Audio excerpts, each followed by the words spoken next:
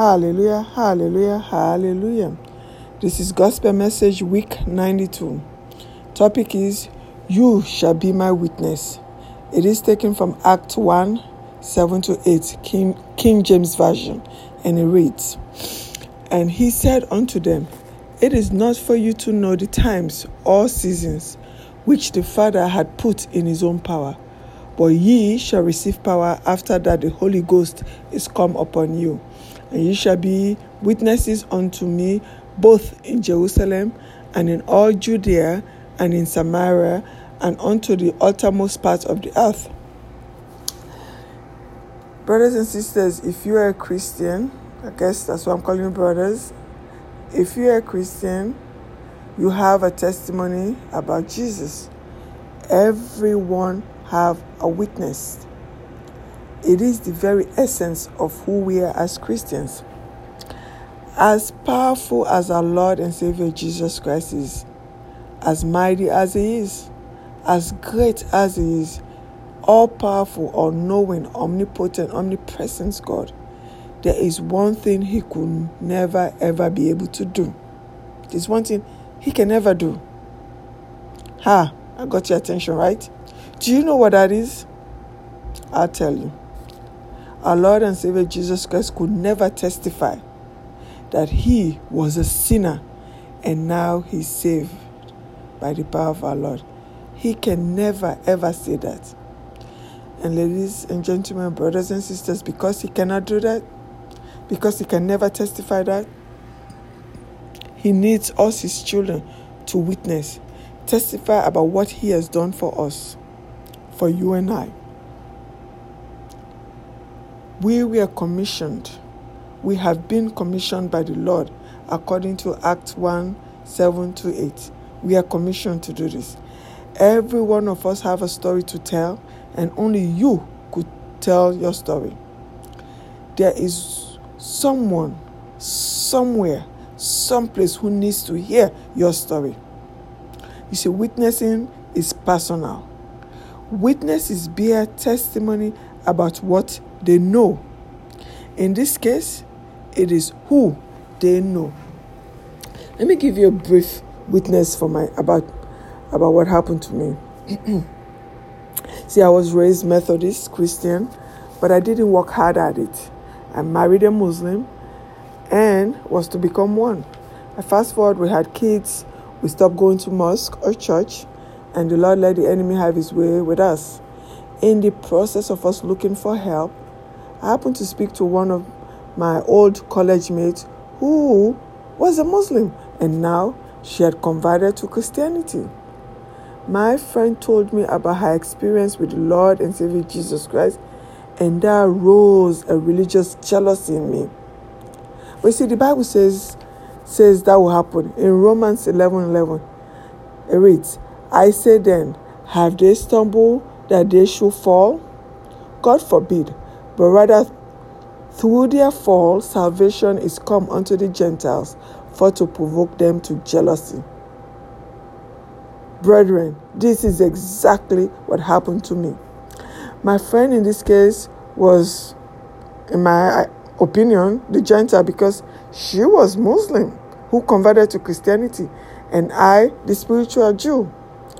My friend told me of how she was going into trances, she was having visions, getting messages and stuff.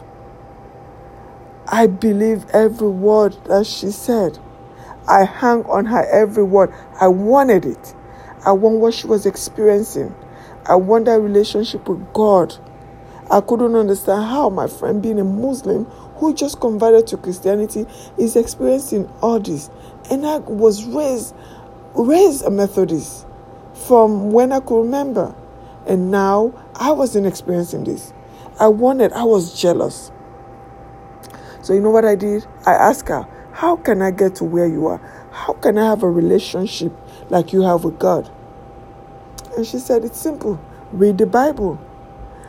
But I'm telling you, she was so concerned for me, and she said to me, you could start from the smaller books. So I started in the New Testament. It didn't make sense to me, so I decided to go back and start from the book of the beginning.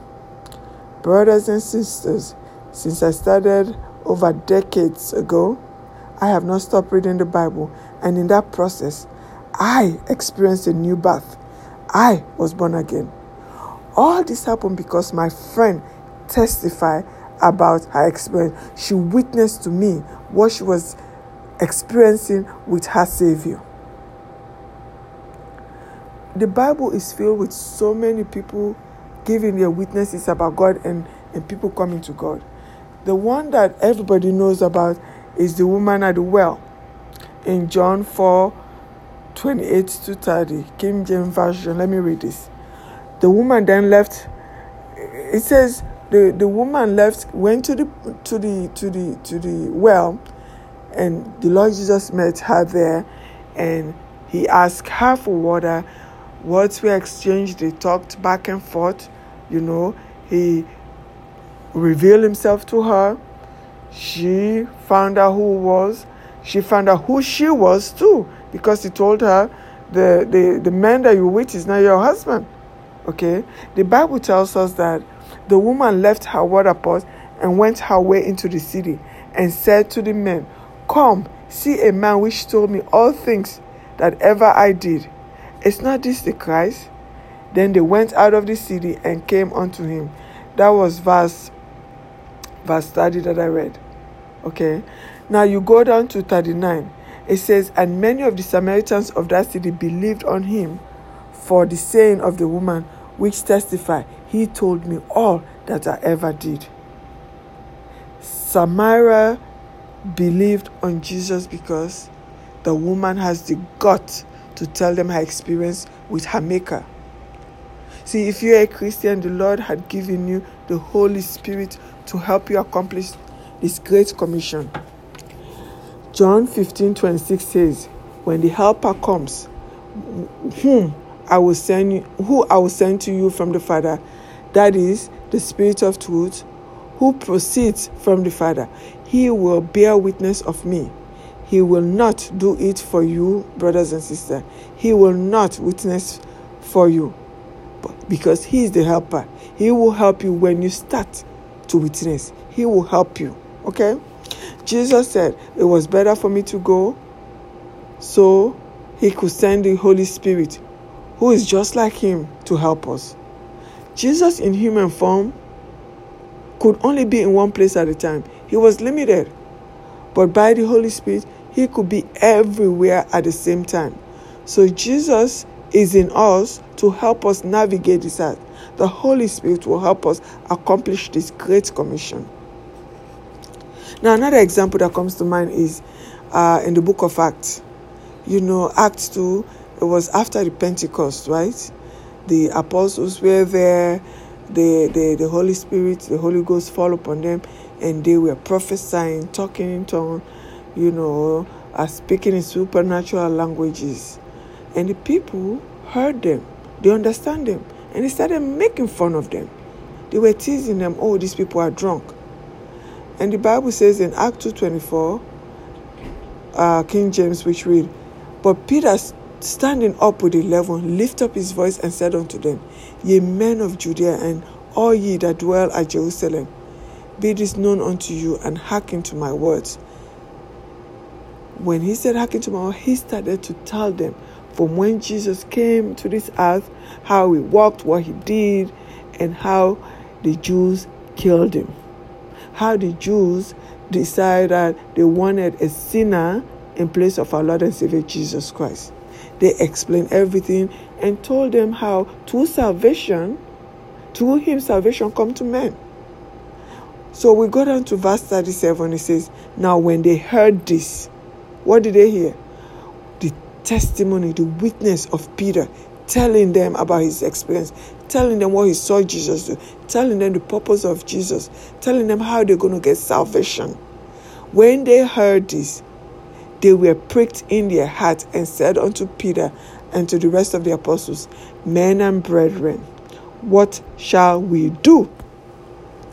Now you go down to verse 41, it says, "Then they that gladly received his words were baptized, and the same day there were added unto them about 3,000 souls." Did you hear that? 3,000 souls. Brothers and sisters, 3,000 souls were saved that day because Peter had the nerve to tell them about his experience with our Lord and Savior Jesus Christ. See, the Bible verse that I read earlier in the beginning, which is Acts 2:8, Jesus talks about going to Jerusalem, Judea, Samaria, and the ultimate part of the earth. You might ask, where is Jerusalem? I live in Africa, or I live in the US, in Virginia, in Maryland, wherever you are. Where is Judea? Where is Samaria? Well, let me tell you, they are your workplace, your shopping center, the prison, the hospital. See, we have this tendency to keep preaching to each other in church. You know, the saying goes, we keep preaching to the choir, witnessing to each other in church, even though there is nothing wrong with that. But what about the lost souls that God had put in our path? The ones that are in the street, what about them? They need to hear the word too. We keep talking to each other, witnessing to each other, and nobody's going. They will not come if they don't hear. He said, who's going to tell them unless they are sent? If we don't go and tell them, how are they going to hear? So somebody needs to go, you know. And we, in our working place, we are placed in those jobs on purpose. It is not by accident that we're working where we're working. God, in His infinite mercy, strategically placed us there so that we could tell people about Jesus, so they could see Him in us, so they could see Him in our actions and non-action. How many of us think that because we are Christians, we're better than other people? I've seen Christians act like that, turn their nose up at other people. I've seen it. Even when we have people come in the church to beg, I've seen people turn their nose at them because they come into the church. Listen, the church is not a museum for saints, but it is a hospital for sinners. Just because you're a Christian doesn't make you mighty and holy. Okay? This hypocrisy is what puts people off. When we are so hypocrite, we think we are better, you know, on Sunday we look all nice, and then when we leave the church, we are somebody else. The church is a hospital for sinners. Listen, we shouldn't use our Christianity to look down or judge people. We should love them enough to witness to them so they could be saved. Love them in their state. Jesus said, come as you are. Love them the way they are. And testify about the goodness of God to them, just like my friend did, so they could come to God. I read somewhere, I think it was in the internet, right, that there are some people who lost faith in Christianity because they were stranded, right? It was a heavy downpour, and they did not want to risk riding their bikes down a steep hill. So they decided to catch a ride. And a Christian stopped by and asked if everything was okay. And they told him, you know, that they needed a ride. And he said, oh, I would have loved to help you, but I have to go to church. Later, a wagon filled with Mexican family picked them up. Imagine that.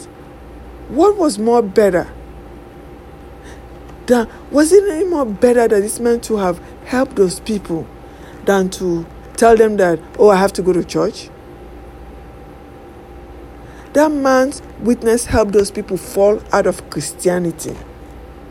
And you know what? This story reminds me of the story of the Good Samaritan in Luke 10. See, that was not witnessing for God at all. Those people were put off by that man's God. They said they were put off by Christianity. They fall out of Christianity because a Christian came when they were stranded and said, ask them. He asked them, what is wrong? And they tell him, oh, I would love to help, but I have to go to church. Can you believe that? See, we are disciples to be witness for Jesus. Okay? We are disciples to be witnesses for Jesus. Witnessing is not what we do. It is who we are. Our witness is to bring people to the Lord, not turn them away, as in the story that I just told you of. Just like Paul, who said in 1 Corinthians 9 that he did everything for the sake of salvation of others. Brothers and sisters, we too should live our lives as personal witnesses for Christ, his resurrection, and everything else that he did, and everything that he continued to do in our life. Another example I have of our witnessing is in the books of Acts again. This witnessing, at least to me, it tells a witness to God by their action, right? It was by their action that they witnessed. So let me read it to you. Acts 16.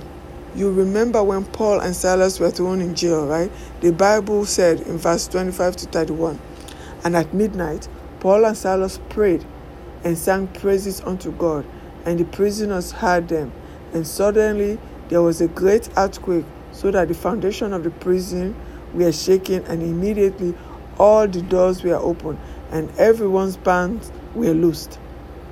And the keeper of the prison, waking out of his sleep and seeing the prison door open, he drew out his sword and would have killed himself, supposing that the prisoners had been fled. But Paul cried with a loud voice, saying, Do thyself no harm, for we are all here.